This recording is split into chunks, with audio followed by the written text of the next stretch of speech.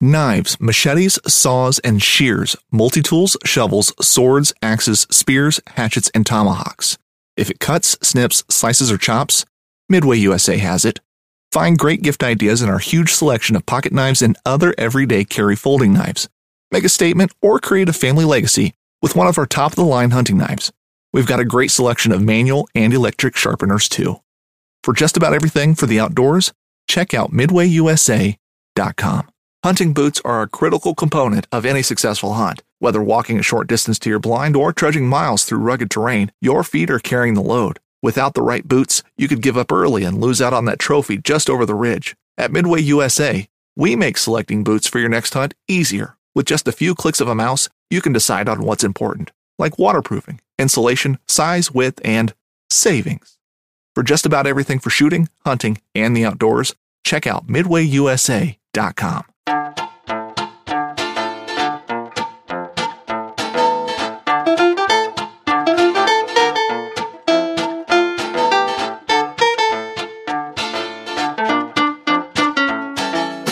I'm April Vokey, and you are listening to Anchored, my chance to speak with some of the most influential people involved in the outdoors today.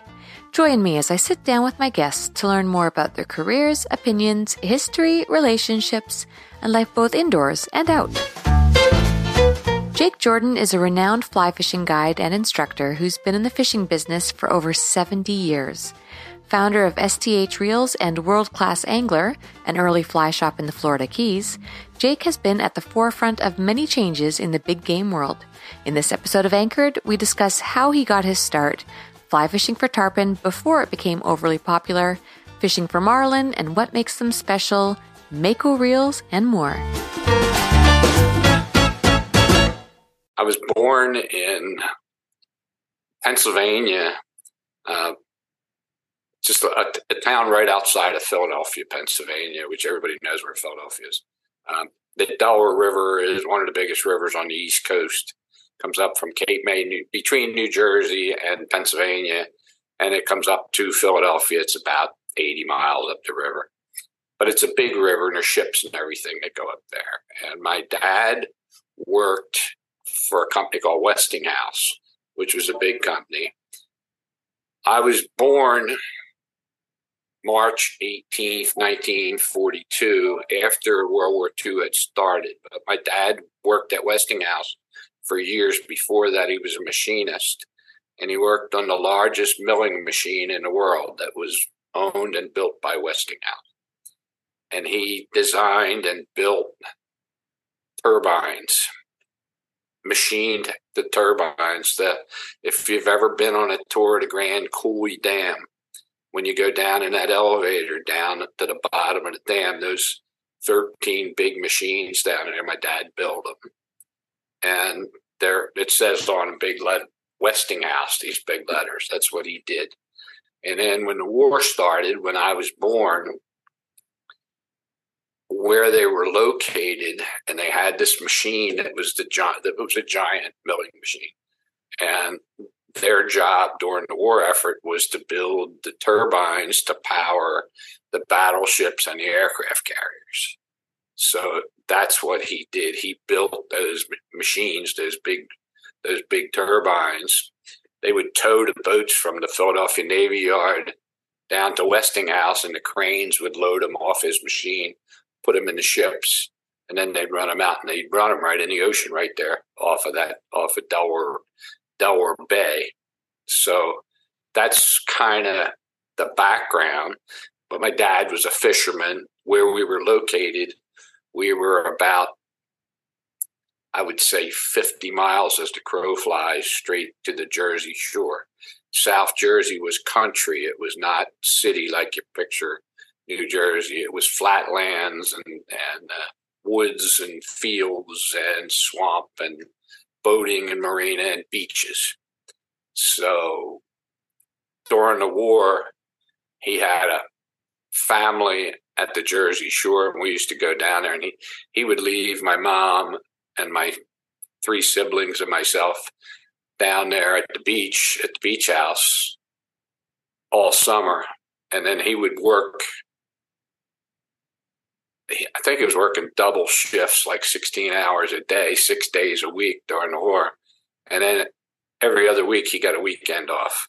And he would drive down and we would go fishing and go to the beach and stuff. After the war was over, like in 1947, he made a decision that he didn't want to be in that business anymore. He figured that business was going to go bad. And he wound up buying this swampland in New Jersey. And Summers Point is the name of the town. And had built a house there. And we moved to Summers Point 1949, 50 time, 47, I don't know. It was in the 40s. And he quit his job. And this swampland he bought was on a creek. There was a main road that went across from Summers Point to Longport. And when you started across over the first bridge, the swampland he had was on the right-hand side. And it ran out to the bay and then out to the ocean. So it was a navigable waterway. And we spent 4 years taking a shovel and a Buick station wagon, driving 6 blocks up into the woods, filling it with dirt, driving 6 blocks down to the marina and shoveling the dirt out and filling in a couple of acres of ground. Ooh. This was before they had permits to do fill or anything. 1 shovel at a time. It was pretty crazy. And we went and filled that in, and then he bought telephone poles from the Atlantic City Electric Company, old used telephone poles, and he built a barge with an A-frame, had an old Model A motor with a water pump on it, an old fire pump, and we used to use the pressure hose to dig holes and put the poles in. And once we got the poles down in there, then we would drill the holes with a bracing bit, put big bolts through, put the cross members in, and we built a dock that's about a quarter of a mile long that has little finger piers that goes out. It's still there, and you had like 42 boat slips, and then built a bait and tackle store and a gas dock. And I grew up there from like 1950 on, went to high school there, graduated from high school in Ocean City. But my career in the fishing was basically, I grew up in a marina and I worked as a washdown boy on people's boats and as a mate when they needed a mate, a boat driver if they needed a boat driver. I worked on the commercial fishing boats. I did commercial sword fishing. I did commercial long lining for codfish. Striper fish, and we did haul seine net for striper. And I did a lot of fishing with my dad, who was a sport fisherman. He did some fly fishing, one of the early groups of people to fly fish. He was a member of a fly fishing club out of Wildwood, New Jersey, saltwater fly fishing. And 2 of the early members that I met, like when I was 10, going to these meetings with my dad, one guy was from North Jersey, and the other guy was from down in Baltimore, and they used to drive up there every other month to go to these meetings, and that was Mark Sosin and Lefty Cray.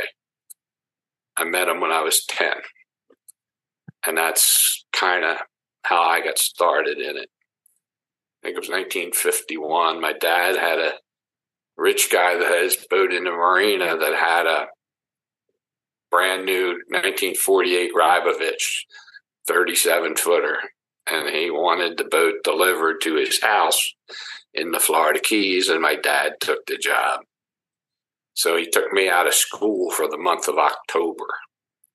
And we got on the boat, pulled out of the harbor, turned right, kept America on our right-hand side, and went 1,000 miles down to the Florida Keys and delivered the boat. We got there a little bit early. We had like 12 days left before we got the bus and the train coming home. and we fished for 12 days. I still have the log from that fishing trip, and we caught 31 species of fish drifting in Florida Bay in front of Marathon using dead clams for bait, because the boat had the first freezer I ever saw. The freezer was full of frozen containers of dead clams, and that's how I kind of got connected with the Florida Keys. Was your dad much happier once he had switched career paths? Was it noticeable to you at that age? Yeah. He was like, my dad was he was a fisherman and a hunter who did upland bird hunting and stuff. And in those days, things were a lot different than they are today. I can remember going to school and taking my shotgun. And after school, the bus driver would drop us off and we'd go duck hunting. Kids back then would shoot animals to supply protein for their family. That was part of growing up then.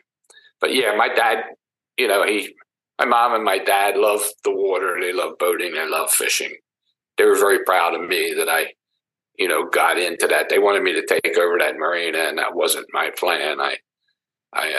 When I got out of high school, I was in the Marine Corps Reserve, and I got shipped off to TDY. I never actually served in the Marine Corps. I wound up working for the U.S. Coast and Geodetic Survey, doing maps and stuff. I wound up working for the U.S. Coast and Geodetic Survey from the time I was 17 and a half until I was 21, 22 years old. I worked in 41 different states in the U.S. And then for the last year and a half, I worked out of Cape Canaveral, and I worked on every island on the Atlantic Missile Range. So I got to fish in all those places, and I got to travel. I was with a small group of people. We were surveying, doing the layout for the missile tracking radars for the moonshot. That was what I was working on. And then when they killed John Kennedy, Lyndon Johnson became the president. He had a government spending cut back, and the machine that I was working on became obsolete. They came out with satellites. They had this stuff called Loran that they were using then and my jodometer just went out of it. Was only good for about 5 or 6 years. So I had a choice to stay or go, and I left. And I wound up coming home. Didn't want to stay in Jersey, and I got a truck and drove to the Florida Keys and walked into a tackle shop and met a guy, and he gave me a job, asked me if I could throw a net, and I said, yeah. Next thing you know, I got a guy teaching me how to fish for tarpon in the Florida Keys. And I was there ever since 1974 or 1964. So what was he looking to do? Have you guide if you're looking for tarpon? He had a couple boats. I walked into a old bait and tackle store, and I asked that guy if he had any jobs, if he knew anybody was looking for help. And this guy was just a customer in there, and he says, he says, do you know how to throw a net? And I said, yeah. And he says, do you know how to drive a boat? And I said, that's what I did my whole life. I said, I do. And he says, meet me at 4:00 at this marina. And I did. And he had a customer on the boat. It was an old inboard boat, single center console boat with a fighting chair. And we went out, and we were actually catching tarpon with a bent butt. It was an old typhoon rod with Ocean City 16-aught reel this big, and live mullet. And my job was to catch the mullet, and then when the fish came in, to wire the fish, pull them up, take the hook out, put them on a stringer, and tie them off to the side of the boat. put another bait on, put it back out again. And I did that for 4 days. I was the mate. And then he said, I want you to drive the boat and I'll be the mate. Did that for a couple of days. He said, if you want a job, he says, you can drive this boat. I have another one. You can be the mate and the captain. And it went from making $25 a shift to making $60 a shift and plus tips. And they paid us to, if I wanted to fish three trips a day, I could. They were 4-hour fishing trips. That's how I started. And that lasted like 2 years. And then I met a guy that was a fly fishing guide, learned about it, worked for him for a couple of years. And then once I got that down, I had a house. I built a house on Summerlin Key in the Keys. And I wound up building a flats boat. By 1965, I had a flats boat and an offshore boat. So, and just stayed in the Keys, got married down there and stayed in the Keys for many years. My wife and I had a bait and tackle shop and a resort down there, and wound up as a fly shop, pretty famous fly shop. And we had a travel business. We sent people fishing all over the world. what was the guiding industry like in the 70s? Was it booming? Was it just kicking off? Well, in the 60s, there was only a half a dozen guides that took fly fishermen in all Keys, which meant in the whole world, because there weren't any flats fishermen anyplace else but the Keys back then. Miami and the Florida Keys. There might have been, 30 guides, 40 guides back then. And there wasn't many for flats guides. And it never got good enough that you could just be a fly fisherman until the early mid-70s. Then by like 1975, 76, you could probably have 60% of your customers would be fly fishermen. But the only way you would get fly fishermen before that was if somebody gave them to you, or if you actually met somebody that was a fly fisherman. There wasn't a lot of them, and there was no internet. There was no television advertising or anything. We used to kill the tarpon and hang them up on a sign next to the boat, and people driving by would see the fish, say, hey, I'd like to catch one of them. And that was our advertising, up until, I guess, 1980, 81.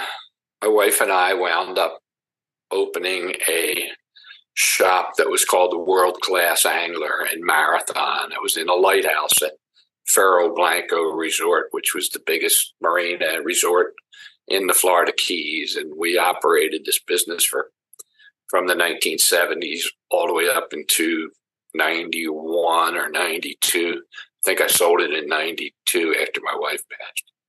So we wound up with, I would say,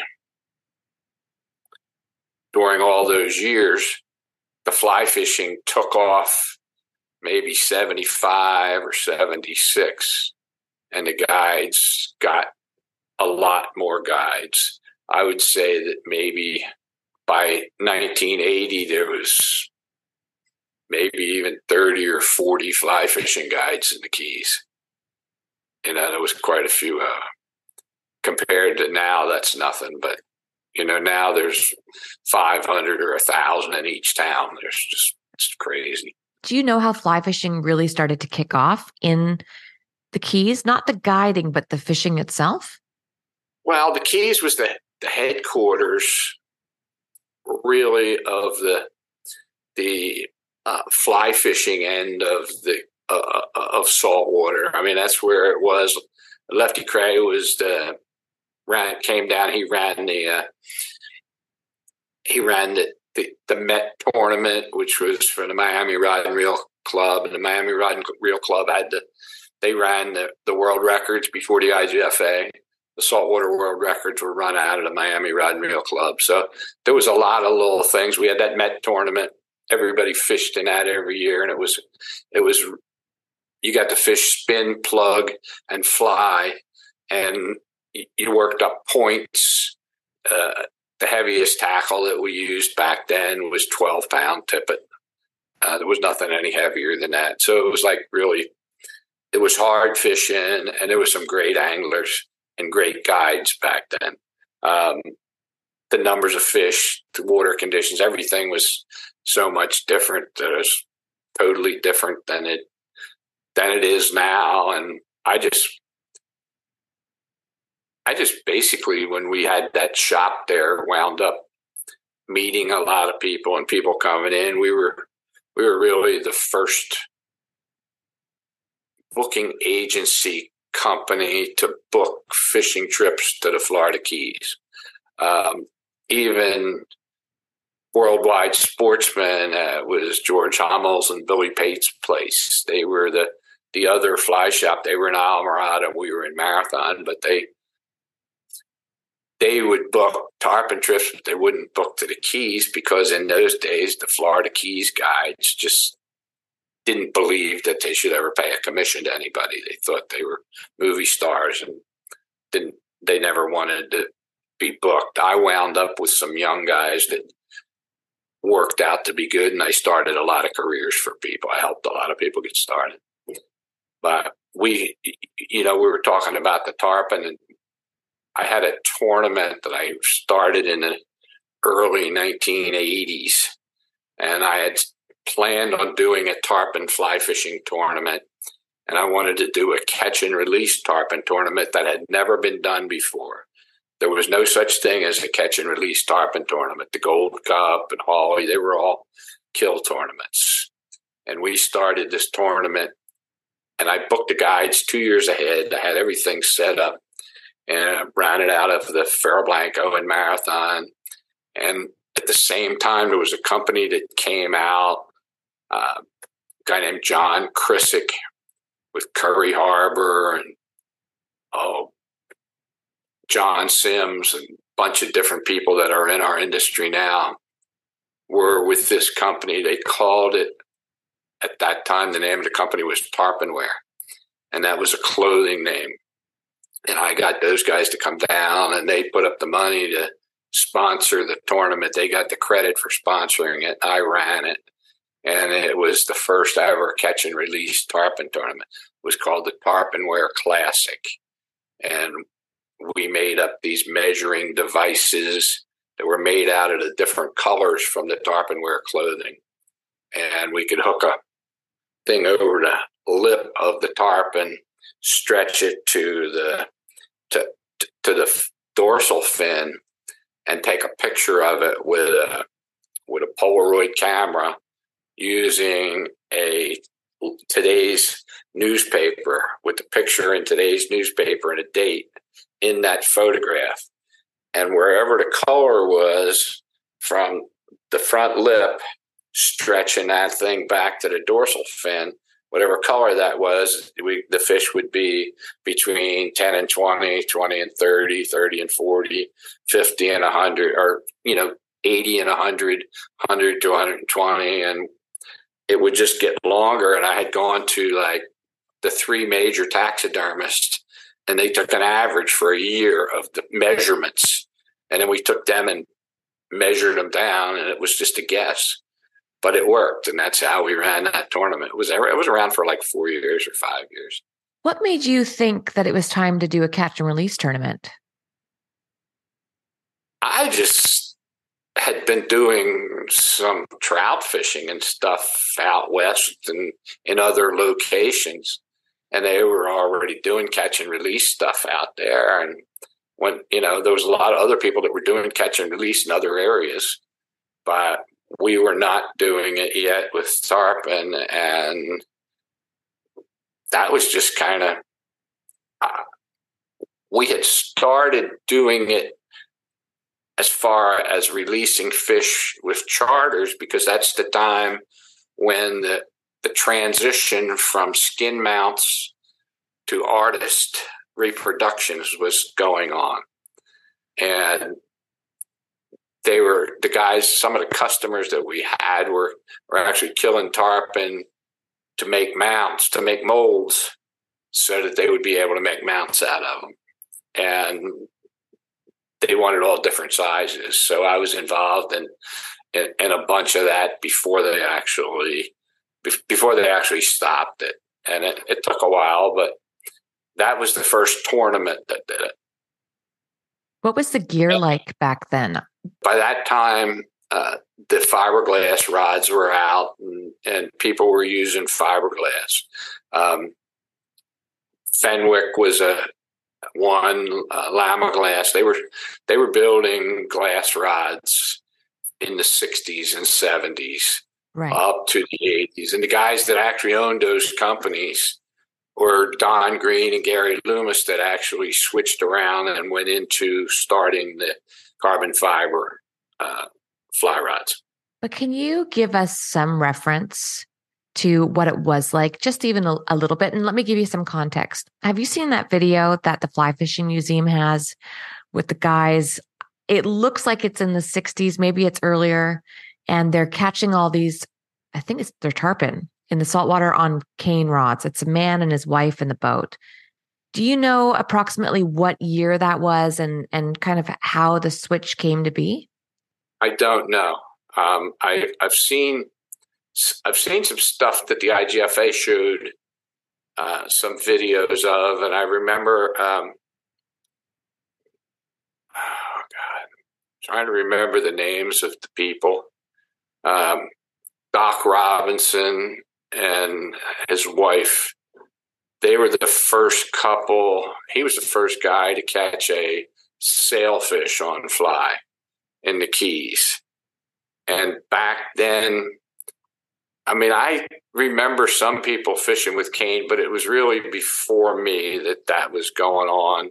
I just don't have the memory of that. I know guys that had all that equipment. One of the guys that mentored me was a guy named Harry Snow Sr. And Harry Snow Sr. now would be, I'm like 81. He would probably be 130, 40. He was old when I met him, and he was a cook when they were building the Overseas Railroad in the 1930s, 1920s. And then he wound up, after feeding the workers that were building the railroad, he wound up being a guide. And I got one of his old fly reels. He gave me a gift of an old fly reel that he had. It was an old Vomhoff German fly reel. And he had that on a bamboo, big heavy bamboo fly rod. But I don't have a lot of memory of that stuff. You know, I remember different phases of my life, but life was not it wasn't a bowl of cherries. I worked a lot and fished a lot. Marlene and I ran that shop, and at the same time, I was manufacturing fly reels in Argentina and running a fly reel manufacturing company, running a fly shop tackle store in the Keys, and I was guiding 2-3 trips a day during tarpon season, all at the same time. So we were pretty busy there for a while, and then we took a couple of years and took off, and I got in the antique boat business, started working on antique boats in Fort Lauderdale. I got lucky and I got involved in a boat yard up there, and we ran for 4 years, I ran a boat yard restoring antique boats. And from being around the boat yard when I was a kid with my dad, I knew a little bit about wooden boats and got involved in that. We ran that for 4 years, then sold it, and then got a lot of money out of it. And the reason that we built it up was to make the money. It was like not a career. And then we went and we fished pretty much all over the world for blue marlin, black marlin on heavy tackle, about 5 months a year for 5 years until the money was gone. And then we came back to the Keys and continued in our pursuit of making a living in the fishing business. What called you to making reels? I I have an engineering background from my dad, from studying the machinist and the engineering stuff that he knew. But I'm not educated in it other than self-educated. I was always interested in braking systems and drags, in braking systems, even in automobiles. I just thought they were fascinating, the engineering behind things that slow things down.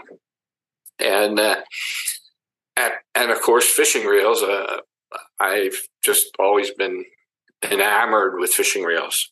I wound up with, I got a book from a guy about a river in Argentina, and it was a gratuity for taking a guy fishing. He wrote this book about this river in Argentina, and I told my wife, I said, if we're going to be selling fishing trips, I need to go here and check this out. Some of the best trout fishing in the world. So I took off and I went. This was like in the early 1970s. I flew to Argentina. I flew to Buenos Aires, and I rented a Ford F-100 pickup truck that was built in Buenos Aires, and I drove it 800 kilometers to Junín de los Andes, which is right on the Chimiwin River in the Andes Mountains there in Argentina. And I wound up staying at a place called the Hosteleria de Chimiwin. Once I got my room and I got things figured out, and I was going to just go trout fishing because I had this book that I had studied, I met a couple guys. There was a guy on the room next to me on the right-hand side, turned out to be a great fly caster. His name was Mel Krieger. And Mel was on this side of me. And on this side of me was a guy named Billy Pate, who I knew from goodness. Okay. And I wound up talking to those guys and meeting people and stuff. I was out fishing this river. And it's just a weird story, but it's a cool story. There was some fish that were under a willow tree on the far side of the Chimiwin River on this private land that I had permission to go on and fish. And I had gone upriver and downriver like 4 miles, and there was no place to get across the river. So I'm in there, and I'm using the old Florida Keys guide, whoop, whoop, whoop, whoop, throwing these casts, and these fish were about 95 feet from me.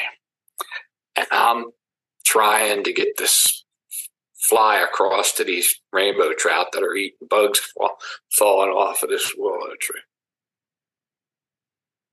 I could get 5 feet from them, 4 feet from them, and it was deep. There's no rocks. There just wasn't a way. I could have swam across, I guess, but there was no way to get there. And this man came walking up the river. He said, good morning. No, he said, buenos dias, amigo. And I said, I don't speak any Spanish. I said, I'm an American. He says, well, that's no problem. I speak fluent English. And I said, cool. He says, maybe I could be of some assistance. I've seen you trying to get to these trout. I said, yeah. I said, I can't get there. I says, I'm a pretty good caster. And I got a 5-weight rod, an old 5-weight rod, and I got a double taper line on it. Make a long story short, he said, well, maybe I can help you. And he said, you'll have to trust me, but I promise you that you'll catch some of these fish. So he took it was not a double taper, it was a weight forward, because he stripped the line off the rod, about 30 feet of it, and he took his scissors and he cut my fly line. I said, what are you doing? He says, you have to trust me, senor. And he took the rest of the fly line off and he cut it off. And he took a spool out of his little bag, and it was this kind of burgundy colored stuff that looked like monofilament, but it was flat, but it was like a purple burgundy color. And he tied a knot. He tied that to the backing, and he went like this, and he measured it. put out about 80 feet of this stuff or 90 feet of it, tied it onto the reel, and he wound it on the reel. And then he took that and he tied a nail knot and tied it to the 30-foot piece in the front of my fly line, tied that on. So I had never seen a shooting head. I didn't know what they were. I had no idea. And he says, when you cast this thing, he said, you just swing it around like an elliptical cast and cast it like you're casting a plug rod, like you're casting a jig. And he says, that'll go all the way across the river. And I said, I don't know. And he says, would you like me to show you? And I said, yeah, why don't you show me? So he picked up my rod and he goes, whomps, boop, and he pinches it off. The fly drops with a lot of slack in the line. That dry fly went 2 feet, got sucked in, and he caught like an 8-pound rainbow. I said, holy crap. He said, why don't you try it? First cast, boom, same thing. This man turned out to be an engineer, machinist that had worked on the design of some of the early CNC machines, the computer-assisted lathes and milling machines. Wrote programs. He was the brilliant, smartest guy I ever met. And we became friends, had some drinks, fished together. I went back home, invited him and his family to come to the Florida Keys to fish, and they came up, and I took them tarpon fishing. When he came up, he handed me a reel, and he says, here, I made this for you. Apparently, he had this machine that he had worked for a company named George Fisher, and they built these giant machines that are used all over the world in building stuff, lathes and milling machines. And he was the designer, and then he was the salesman for all of like Central Europe. And he got high blood pressure, had to retire, almost had a stroke, and he wound up going to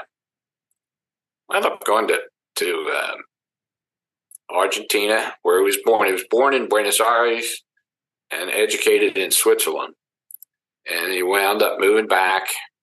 And they gave him one of these machines, and he had it in his garage. And as a hobby, if he met somebody he liked on the river, he would build him a fishing reel with the machine from scratch. So he brought me this tarpon reel that he built me, and it was pretty awesome. The next year, I took my friend Gary Loomis and Susan and my wife Marlene, and we went to Argentina, down to Junín, and we hung around with Roberto and Mary and their family, and we fished for a couple of weeks. And Gary had just started the G. Loomis Company, and he had left Lamaglass, and he had just started G. Loomis. And he says, dude, man, you know so much about reels. He says, why don't you see if this guy will build you some, and you guys work together? And I made a proposal, and Roberto said yes, and wound up with a factory down in Junín de los Andes, Argentina. First customer was Orvis. We built Orvis reels for a couple of years, and then wound up building reels for LL Bean and Cabela and Bass Pro and Cortland, and our own brand was STH, and that was what we started. Ran that up into the 1990s, I guess. We were by the late 80s. We were the largest manufacturer of machined anodized fly reels in the world, and this was before like Lamson and Ross got into it. We were building them for years before them, and then they got into it. We were still way bigger than them, and then just business practices changed and things changed. And by the early 90s, I had been in there long enough and was no longer had a wife, and I had made up my mind what I wanted to do, and I just didn't want to be in have all my money tied up in building fly reels and selling fly reels. And I was really a fisherman. It worked out to be a great thing. I did a lot. I built that business up, and then it was bought by Cortland. 4 years after Cortland, 3 years after they bought it, they ran it into the ground and it went under.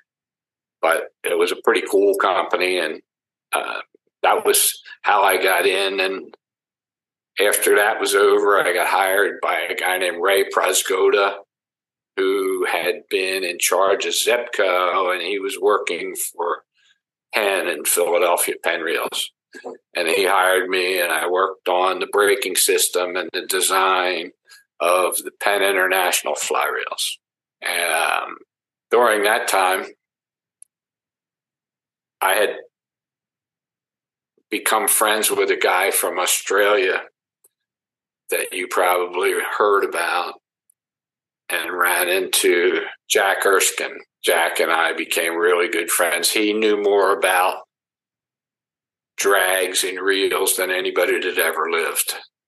And he was my guru that I went to for information.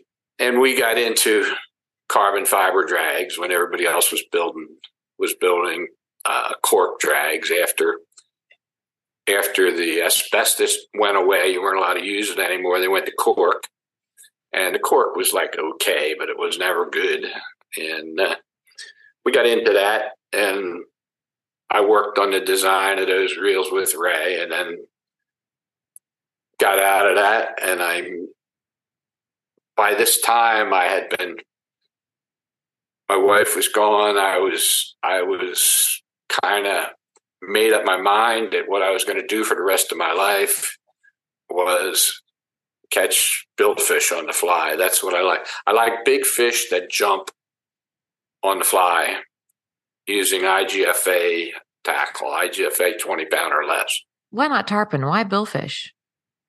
Well, anything that jumps was good, but I had made it when I had the reel company and had the shop, and I was looking for customers. I partnered up with a guy named Bob Hyde.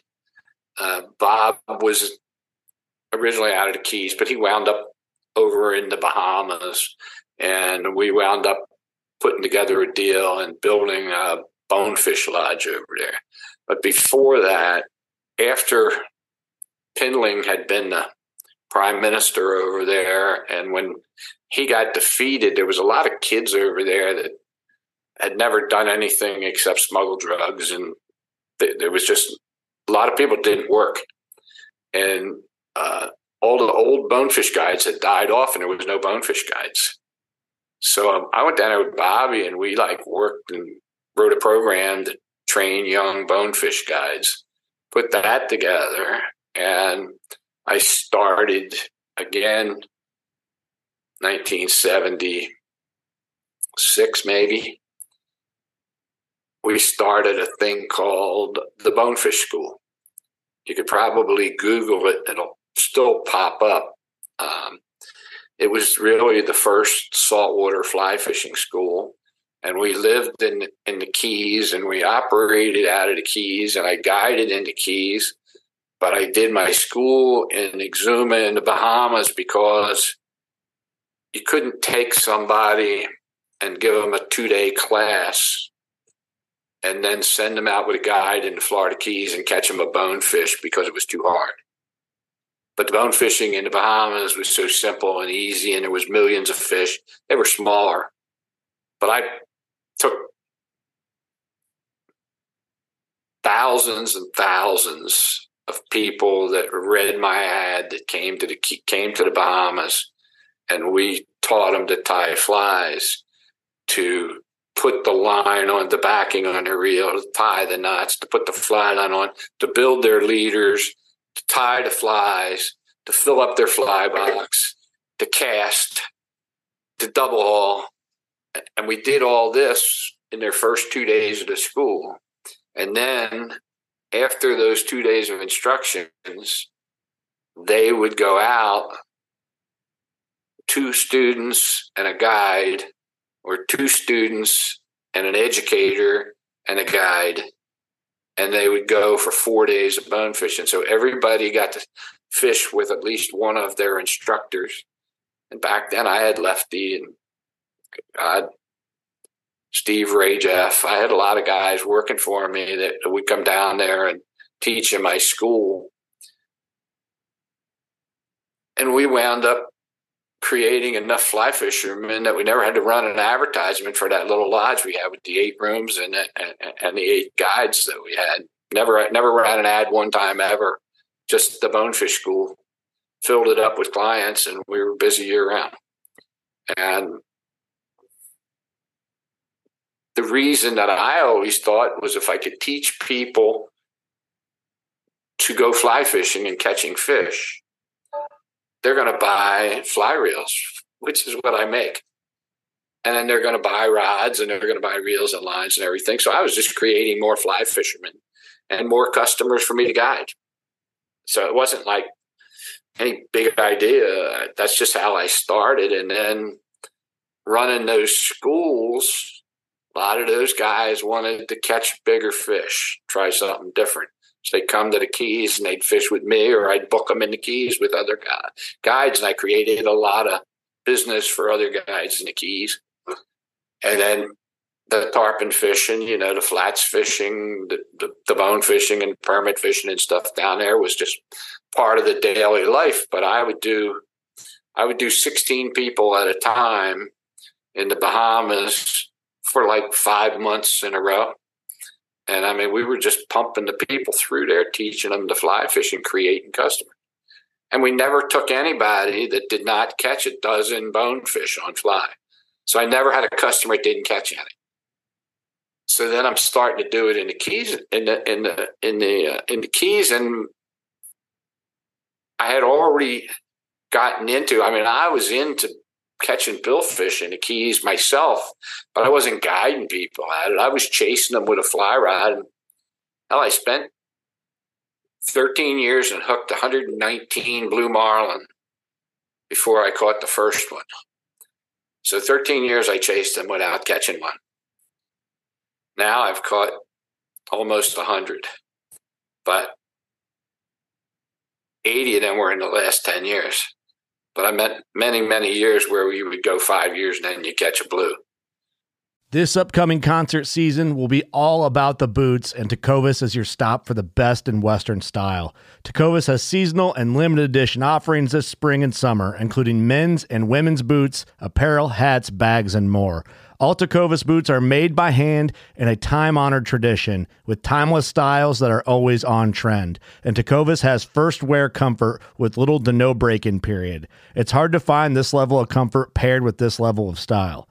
Stop by your local Tecovas store, have a complimentary drink or two, that's WCB style, and shop new styles. The smell of fresh leather and friendly staff are at your service. Many stores even have leather custom branding to make your boots truly personalized. And with regular live music and events, there's no in-store experience like it.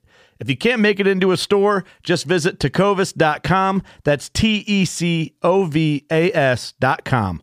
They offer free shipping on all boots, as well as free returns and exchanges, and ship right to your door. Go to tecovas.com and find your new favorite pair of boots today. The 1911 is one of the most iconic firearms in history. Designed by John Browning, the 1911 was the standard issue sidearm of the U.S. military from 1911 to 1985.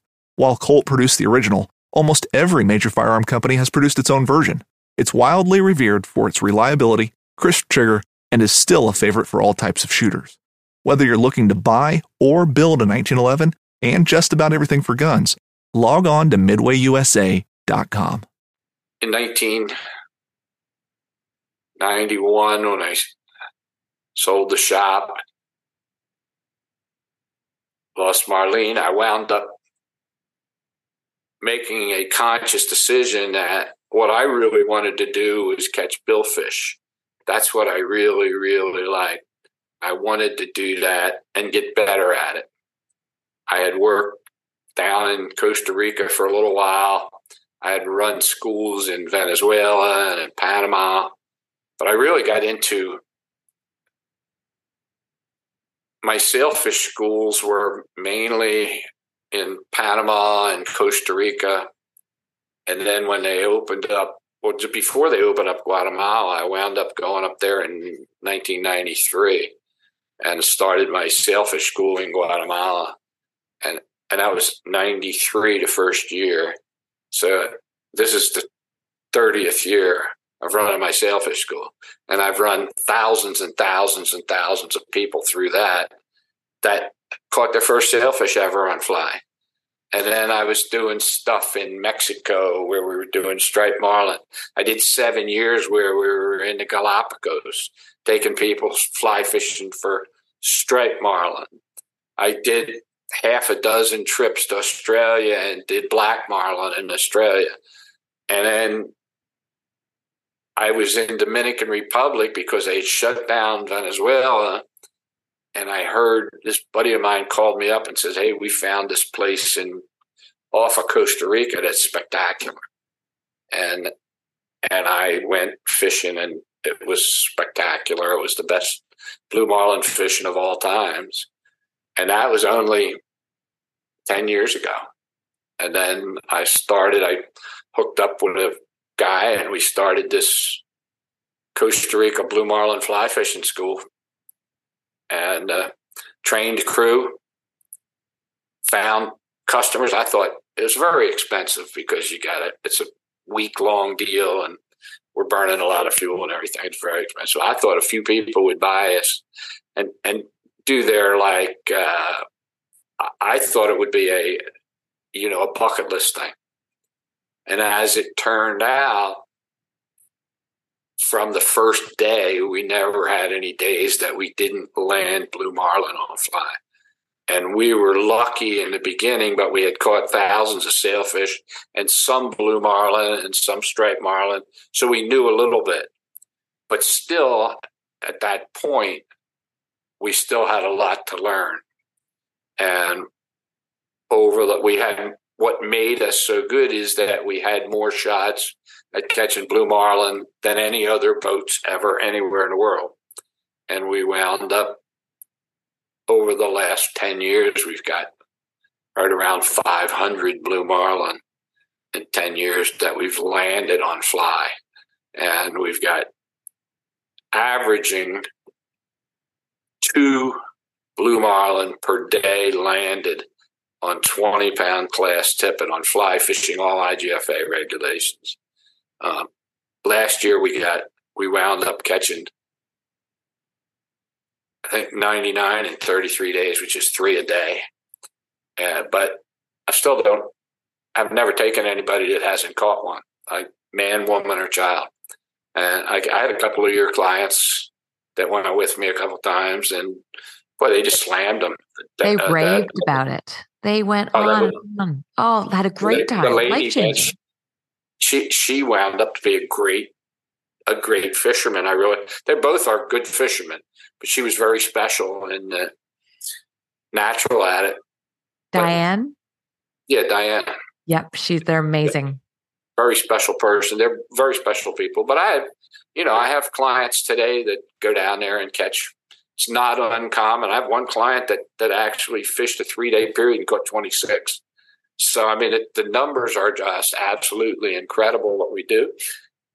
And I'm 81 years old. I can still step back here and throw a fly and land every one I cast to. I mean, that's how good that we've gotten at it. I've developed flies, hooks, rigging, leaders, all the techniques that are used today. I've worked with, I guess, over the last 30 years, working with the guides and the captains in Guatemala and Hawaii and Australia, and sharing. And then guys that do it every day are always calling me and say, hey, we tried this works.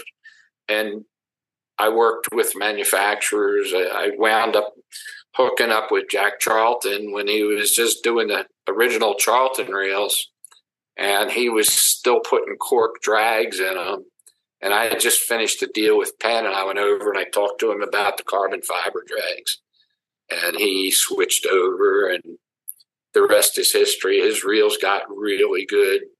He lost the company in a little business deal that went bad.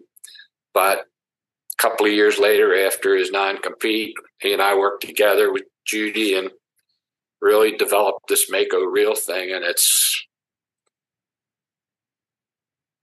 if for anybody that I can actually spend a little bit of time with, describing what we do with these reels and how they work.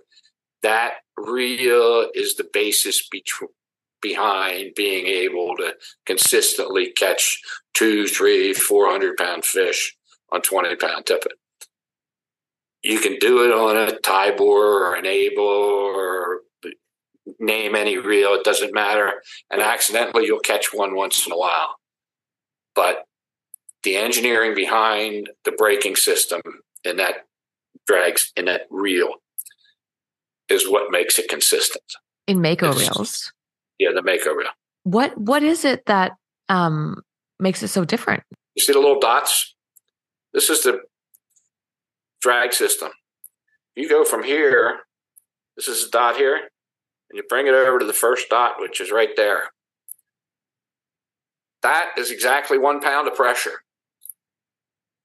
If a blue marlin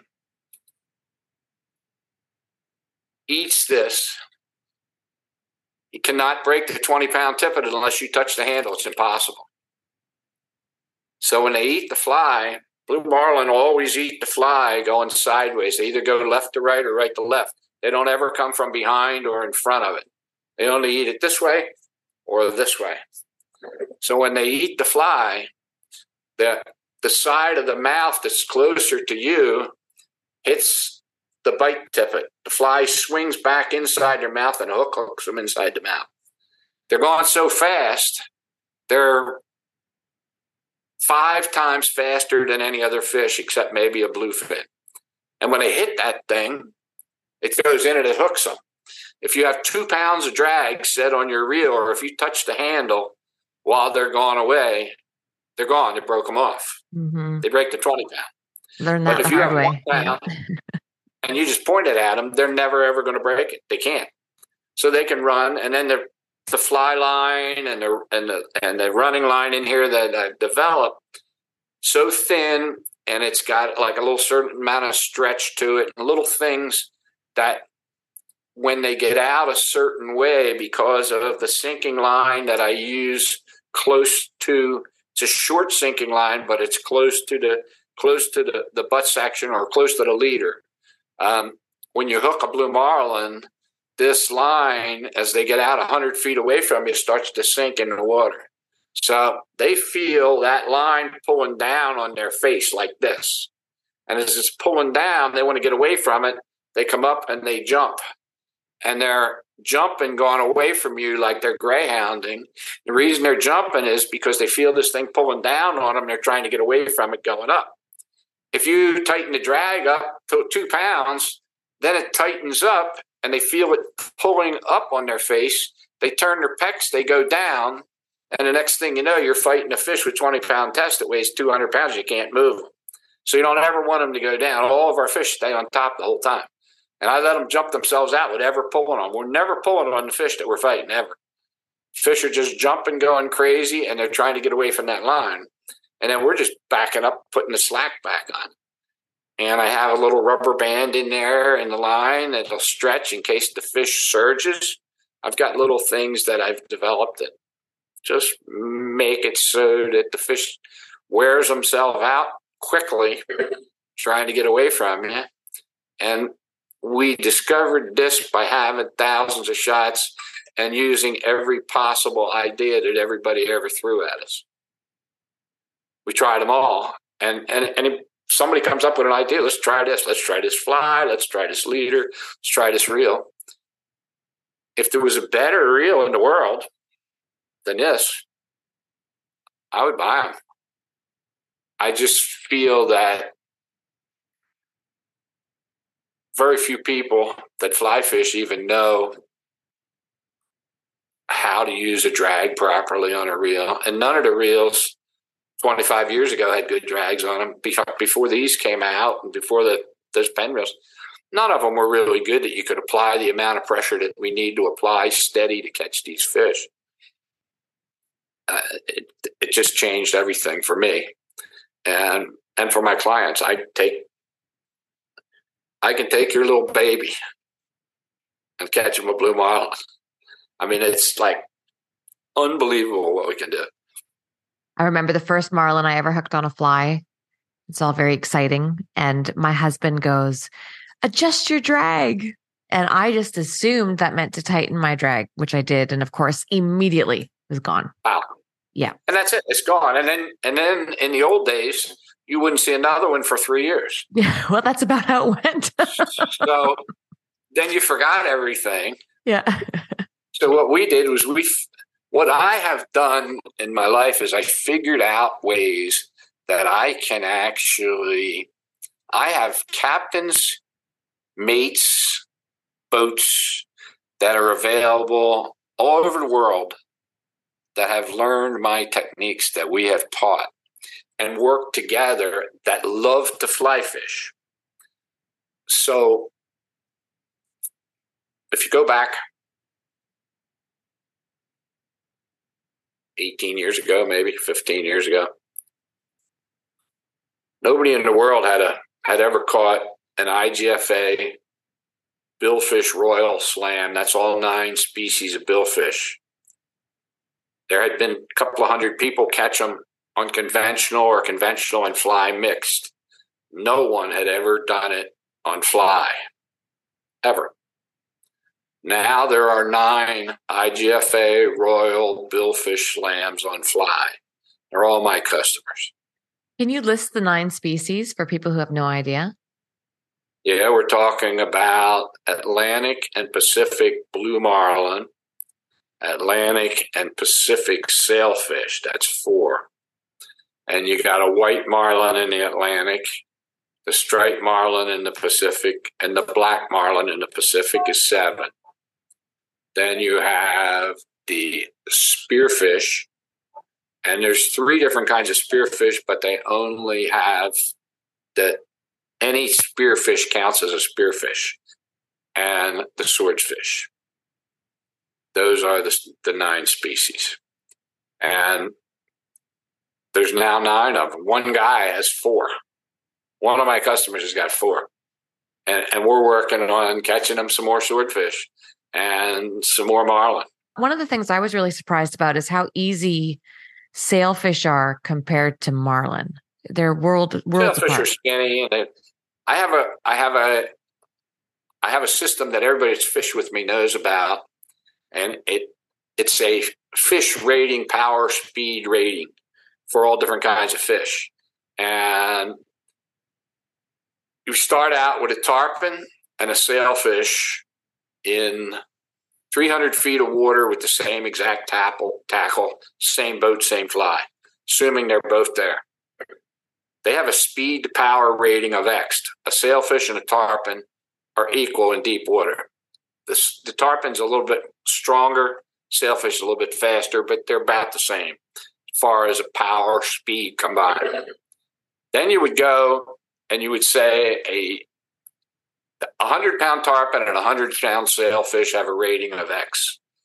A 100-pound striped marlin or a 100-pound white marlin has a speed power rating of XX, 2 X's, 50% faster, 50% stronger. Then you go to a 100-pound black marlin, different ballgame, 3 X's. So that's 100-pound black is 3 times stronger and faster than a 100-pound sailfish. Then you go to a blue marlin, and it's got 6 to 10 X's. Oh, that's why. 100 pounds. A bluefin tuna would be about equal, except they don't jump. They're the only thing that has basically the same pulling power as a blue marlin, but I don't, the big marlin eat tuna. So is the blue the hardest in your opinion? Blue is the hardest as far as the marlins are concerned. That said, swordfish is the hardest to get because they're never on the surface that you can tease them up, or very rarely that you can tease them in and cast a fly. So we had to develop ways to do what we do with the tarpon and catch them at night.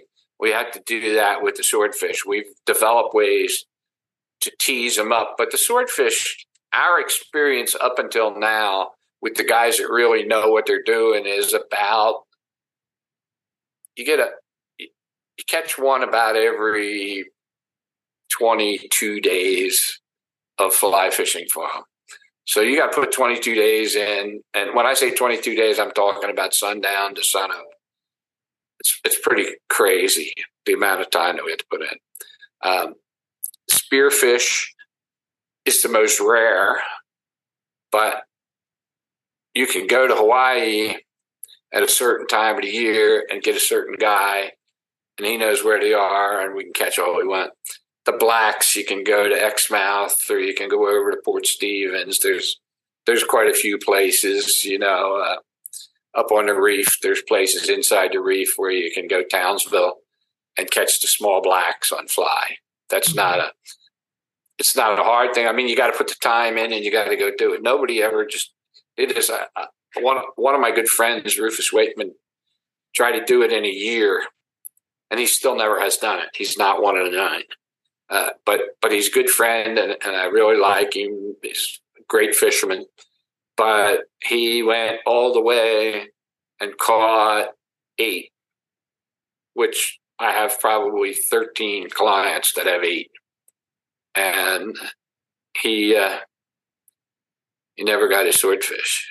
He fished for him for 20-some days and just gave up. Just quit. It's too really hard. Expensive for people who don't know. I mean, a day on a boat can be $3,000. It's no question. That is not a sport for people that don't have money. You have to have the money to be able to do that. And I I'm not a rich person. I'm just a working guy, and I've developed relationships. What I found is that many, many, many of my clients are guys that are like on the board of directors of IGFA or Billfish Foundation or big game fishermen, or they're just guys that are big time fly fishermen that are tarpon guys or something, and they can afford to do it, but never even thought about it. And then one of their buddies does it and tells them about it, and then that's where they come. But I thought this was going to be when I started the Blue Marlin thing, I thought it was going to be a bucket list deal. I'll get one and that's it. This year, I just finished my season. My season is June 1st to September 1st. And we try to fish 12 weeks or 13 weeks. We go out every Monday. We come in every Friday. We catch blue marlin every day. I have 12 weeks available for charter. 9 of them were booked the day the customers got off the boat for next year. So I have three to sell, and I have 20 people that want to buy them. So I'm very blessed to have that kind of a business. The business has been good for us. And the fact that there isn't anybody else that's going out there and catching them. There's other people. There's a guy that copied my mailing list that's sending out to all my customers and stuff, and he's advertising that he does it, but they can't catch him on a fly. They just don't know how. So we know how to do it. We're pretty good at it. We like it, and I love sharing it with people. I love showing people what we do. But you still have to put the time in and go do it. And no matter what you're talking about, the boat that we're fishing on had a $800,000 upgrade a couple years ago. That's not buying the boat; that's just upgrading it. So it takes a lot of money.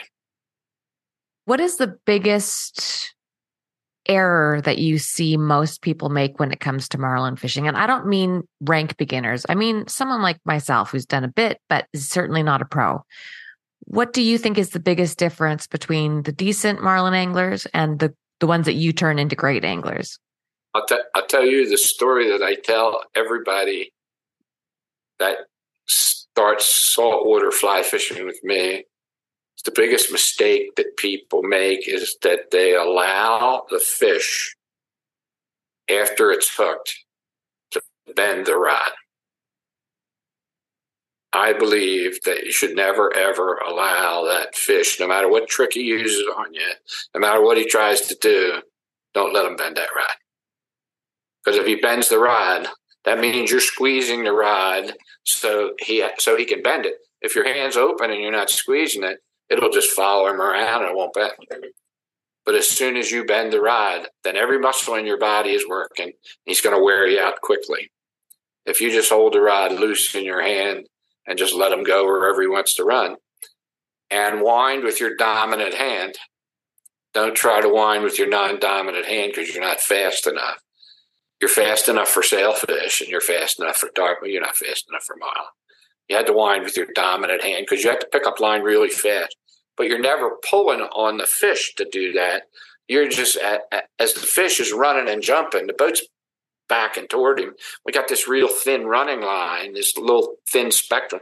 And all you're doing is picking up the slack. If we go faster than the fish, we're just putting that slack back on the reel. Then he takes it off. Then you put it on. Then he takes it off. And it's 1 pound of pressure. So he don't even feel you. He can't get that line tight, come tight and break it. It's just like a big loop in there. And all you're doing is putting that slack on. When he takes off, you point it at him and you let him go. Then put it back on and take it off. So you got to be able to wind really fast. But I would say that the biggest mistake is that if you don't listen to what I say or talk to me before you go, biggest mistake that everybody makes is trying to pull on the fish and bend the rod.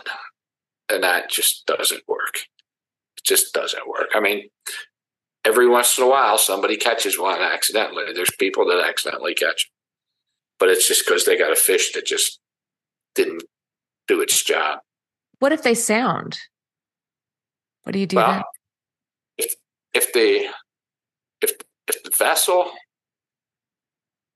if they sound on their own, and it's not because you're pulling on them, but they just eat the fly and decide to go down, you point it at them and they get down there, sooner or later they're going to get down there and just going to stop, and you're feeling like you're doing this and you're not coming in or going out. And by this time you got the drag turned up and you're just trying to pump them towards the top. And you gain a little bit, maybe 3 times, and then all of a sudden he runs back down, same place. Well, that's basically the line stretching and then unstretching and stretching and unstretching. Can you see me standing up here? Yep. Can you see my hands? Yes. You want to wind down, pull, wind down, pull. You're not lifting. You're pulling in a straight line, the same as you would if you were pulling with the overhand. Okay. Don't try to lift it with the rod because you got the short end of the lever. He has the long end and he can kill you. Yeah. Secondly, if he goes down and he's stuck and you spend 30 seconds, fish isn't moving, he's down there and he's just going slowly going away. There's nothing you can do. Point the rod at him, relax your hand, hold the rod so it's just pointing wherever the line's going. Hold the rod. You can hold it up like this so that the captain can see the handle, and have the captain drive away from him and then turn left and run the boat around in a big giant circle all the way around him, and have the line just going out, going out, going out, going out, and maybe go in a 200-meter circle. It's 200 meters to the other side, all the way around here, and just hold the rod and let it go out, let it go out, let it go out. All of a sudden, tighten your drag up a little bit, and you'll find that there's like a big bow in that line that's going like this. Point the rod at him, and then start to wind. You're not going to break him because you're just pulling the line out of that bow. And the captain, if the fish is here, he's going to basically, the fish has got his tail up at you, so you're trying to pull him backwards. So we're going to take the boat and we're going to drive over this way and go around in a big circle. So now you're in front of the fish. He's pointing this way and you're here. Fish can only swim frontwards. They can't back up. So if you're here and he's here and you're pulling this way, you can pull his head up and he can swim towards you. But if you're over top of him, you're just trying to pull up and he's got his tail pointing at you. There's no way to back him up. You have to actually think about what the fish is doing. Do you have to use sense? It makes perfect sense. Do you have to use the boat? Fish can't back up, so you got to just drive the boat around. But do you have to use it? How would you fare if you didn't use the boat? It's a team sport. It is. That's I think what I love about it is that it is a team sport. Yeah, and regular boat captains that are great marlin fishermen. I know a lot of them that are great grander fishermen that are really, really good marlin fishermen. I know thousands of them realistically. I mean, I've got a very, very big list of people that are my friends that are in that business. The number of guys that know what to do when you got a fish on a fly on 20 pound are very, very, very limited. You know, Gary Carter that does that fishes for the world records with the IGFA. He just caught the men's world record blue marlin on fly using my reel and all my lines and stuff, all my equipment. And basically you can't defeat a fish by just being strong. You have to be smarter than the fish. And an angler themselves, it's even like you get a 150-pound tarpon. And I have clients that to this day will say, well, this is no fun. You're following the fish. Why are you pulling after him? I want to fight him from a dead boat. Okay, I drop an anchor. Now you're fighting him from a dead boat. Fish just takes all the backing and then breaks the knot. You can't stop him, but you can't be pulling on the tail of a fish that's got a lot more horsepower than you. He can break that 20-pound tippet anytime he wants to. You have to wear him out, and you have to figure out ways to wear him out, and that's what I do. At 81, what's the long-term plan? Do you want to slow down, or are you going to do this till you can't? I've had a lot of health things in my life. I've got 2 artificial hips, an artificial ankle, a 6-level spinal fusion in my lower back, a 3-level in my neck, 2 stents inside of my heart, and a drippy eye. And, I usually fish 50 days here in albacore and drum season and 50 trips out of 60 days. And I fish 50 trips in the Florida Keys for tarpon out of 60 days. And I usually put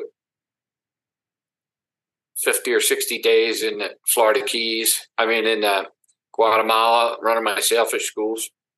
And then I do I think I do close to 35 or 40 fishing days in Costa Rica, usually do a week or 2 in Hawaii. The answer to the question is that I want to keep doing it as long as I can. I've got young people that I have been mentoring. I have guys from Alaska that work with me in the Keys that are every bit as good as I am tarpon fishing. So my customers are going to be taken care of if I don't go. Last year when I was getting inducted into the Southern Fly Fishing Hall of Fame, I had my mate ran like 8 days of charters, and he's no problem. So those guys can handle that. I got a young man that is a brilliant kid that Lefty and I got him when he was 11 and started mentoring him. He's now he just turned 18 and just got his captain's license. His name is Braden Miller. Look up Miller Time Flies. Great kid. He's going to be working with me here doing the albacore fishing. So I have a licensed captain on the boats that are mates, but I'm teaching them. I'm teaching them everything that I know so that when I have to slow down or step down, I've got somebody to take over. And then I've got a young guy that was flying F-18s for the Marine Corps for the last 9 years that just quit in March, just retired from the Marine Corps, stopped flying. He's 32 years old, grew up on the water fishing, and he's got the bug, and he loves marlin and sailfish, fly fishing. So he just went to my schools with me, and he fished 7 of my schools this year with my customers. The customers like him.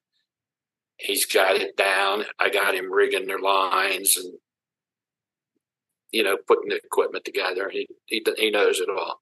He's a really good guy. And then I've got another guy that works with me in Guatemala. So I have, not only do I have the list of the customers, but I have assistants that are all ready to step in and take over so that I can keep affording to talking to you on a computer and eating every day. So that's it. When am I going to quit? I'm not ready to quit. Right now I'm working with the Coast Guard trying to get a new medical certificate, which is good for another 3 years. And I've already got everything done, but I have to take a nuclear stress test, and I was supposed to go in there on Thursday, but somebody broke the machine.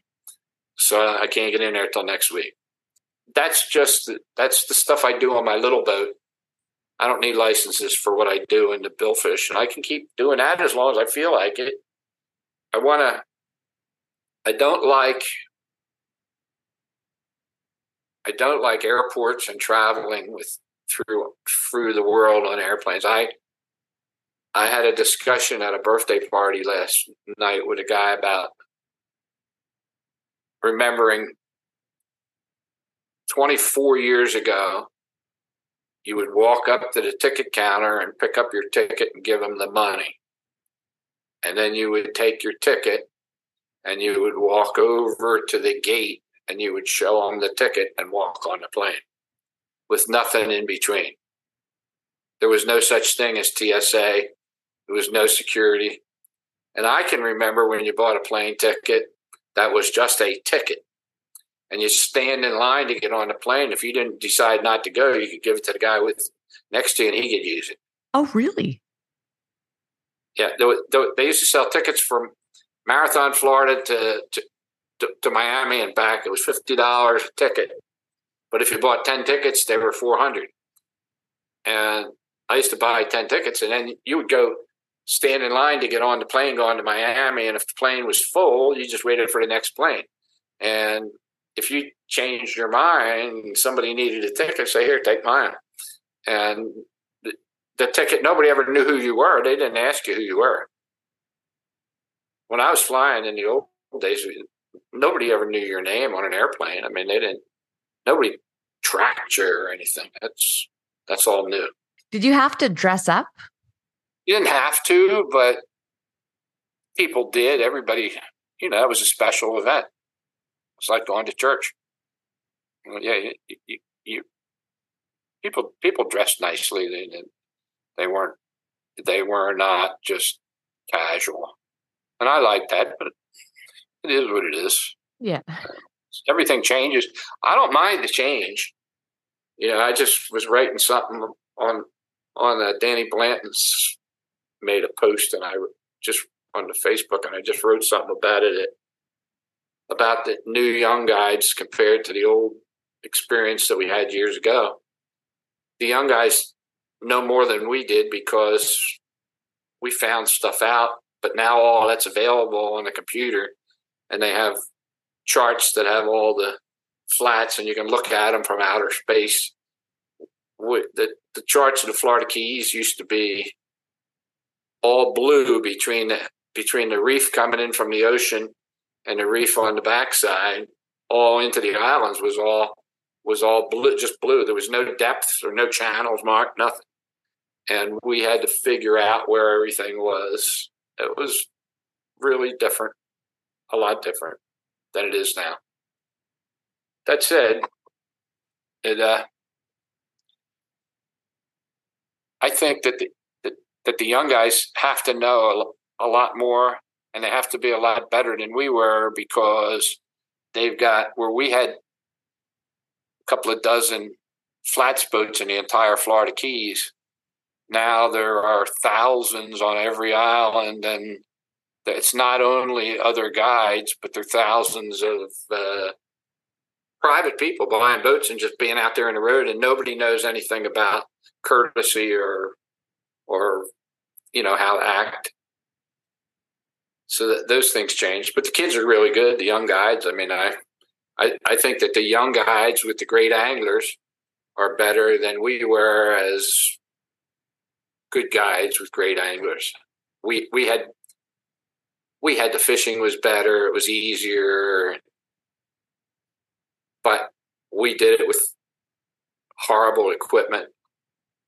When I started, every fishing hook, you would never think of taking a fishing hook out of a package and tying it on and going fishing. You had to sharpen it with a file. Every hook, they came out where you couldn't puncture your skin with them. That's all changed. Yeah. You got any more for me? Nope. I'm wrapped up. I'm so happy to hear how it all started. I mean, I've been watching over the last probably 15 years, kind of what you're up to, but I didn't know all the way back. But yeah, very interesting. Do you have anything that I've missed that you'd like to add? Anybody wants to catch fish, give me a call. Yeah. How can people reach you, by the way? What's the best way? The best way is by telephone. Perfect. And WhatsApp. Yeah. And, put my number out there if you like. Do you want to just say it while I've got you on here, and I'll also include it in the write-up? Yeah, you can reach me at 305-872-6060. And I answer a lot of questions. I have people send me their reels and ask me to rig them up when they're going to go bill fishing. Because 99% of the fly shops don't know how to make a connection. Mm-hmm. They don't have any idea what we're doing with these lines or anything. I mean, they're basically handmade. Rio and Cortland and SA all make a line that'll work, but putting them together on the reel is something that you don't use the same type of connections and stuff that you would in tarpon fishing. It's a totally different ballgame. And I share, you want the knowledge, call me up and I'll give it to you. Or I do take emails and texts, but the best way to get information from me is to talk to me. And what about your mailing list? Because I love your newsletter. How do people get on that? Send me an email, and you can follow me on Facebook and Instagram. I post on there almost every day, and then I do a fishing report. I used to do it a lot more, but it's really hard for me now because they made it hard to do that unless you use like a Constant Contact or something. I used to do it all myself. And I just don't have the time. But with the iPhone, I can take the pictures and post them right away on the Instagram and Facebook. So I'm constantly putting stuff on there. That's the best way to read about me. Or send me an email requesting to be on my fishing report mailing list. And that's, you can do it, jake@jakejordan.com. And that's we'll get you on there. Just send me a note saying you want to get on there and I'll put you on and you'll get them. Sometimes I do them every week and sometimes I do them once every 3 months. Yeah. It all depends on, how I'm feeling. I don't use the computer as much as I used to. But you asked me when I'm going to quit. My plan is I've had 7 Labrador and Chesapeake retrievers in my life. And I haven't had one in the last 17 years. And my goal is to, when I stop international travel, then I'll be able to travel inside of the U.S. and to places I can drive to, and I can take a dog with me. And I'm going to get a puppy. And then from the time I get that puppy, whatever the life of that puppy is, then I'm ready to go. Aww. I'm going to train him and raise him and hang out with a puppy. That's my deal. I love it. Well, thank you so much for taking the time with me here today. Yes, ma'am. It was a pleasure. Likewise. I really enjoy hearing your story, and I hope to stay in touch, if that's okay. Yes, ma'am. Anytime that I can do anything, if I can do anything for you, feel free to call me. Likewise. Likewise.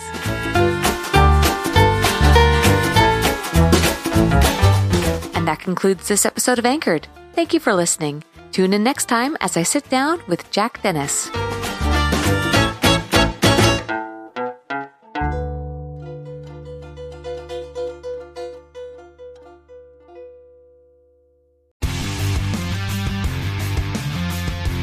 On Mondays, head offshore with Captain Scott Walker and Steve Roger for breathtaking deep-sea adventures. Coming to me. Double. He's jumping. Oh! Look at that belly. Don't miss Mondays with Into the Blue. Brought to you by Academy Sports and Outdoors from 7 to 10 p.m. Eastern. Tell a few fish stories along the way. On Waypoint TV, the destination for outdoor entertainment.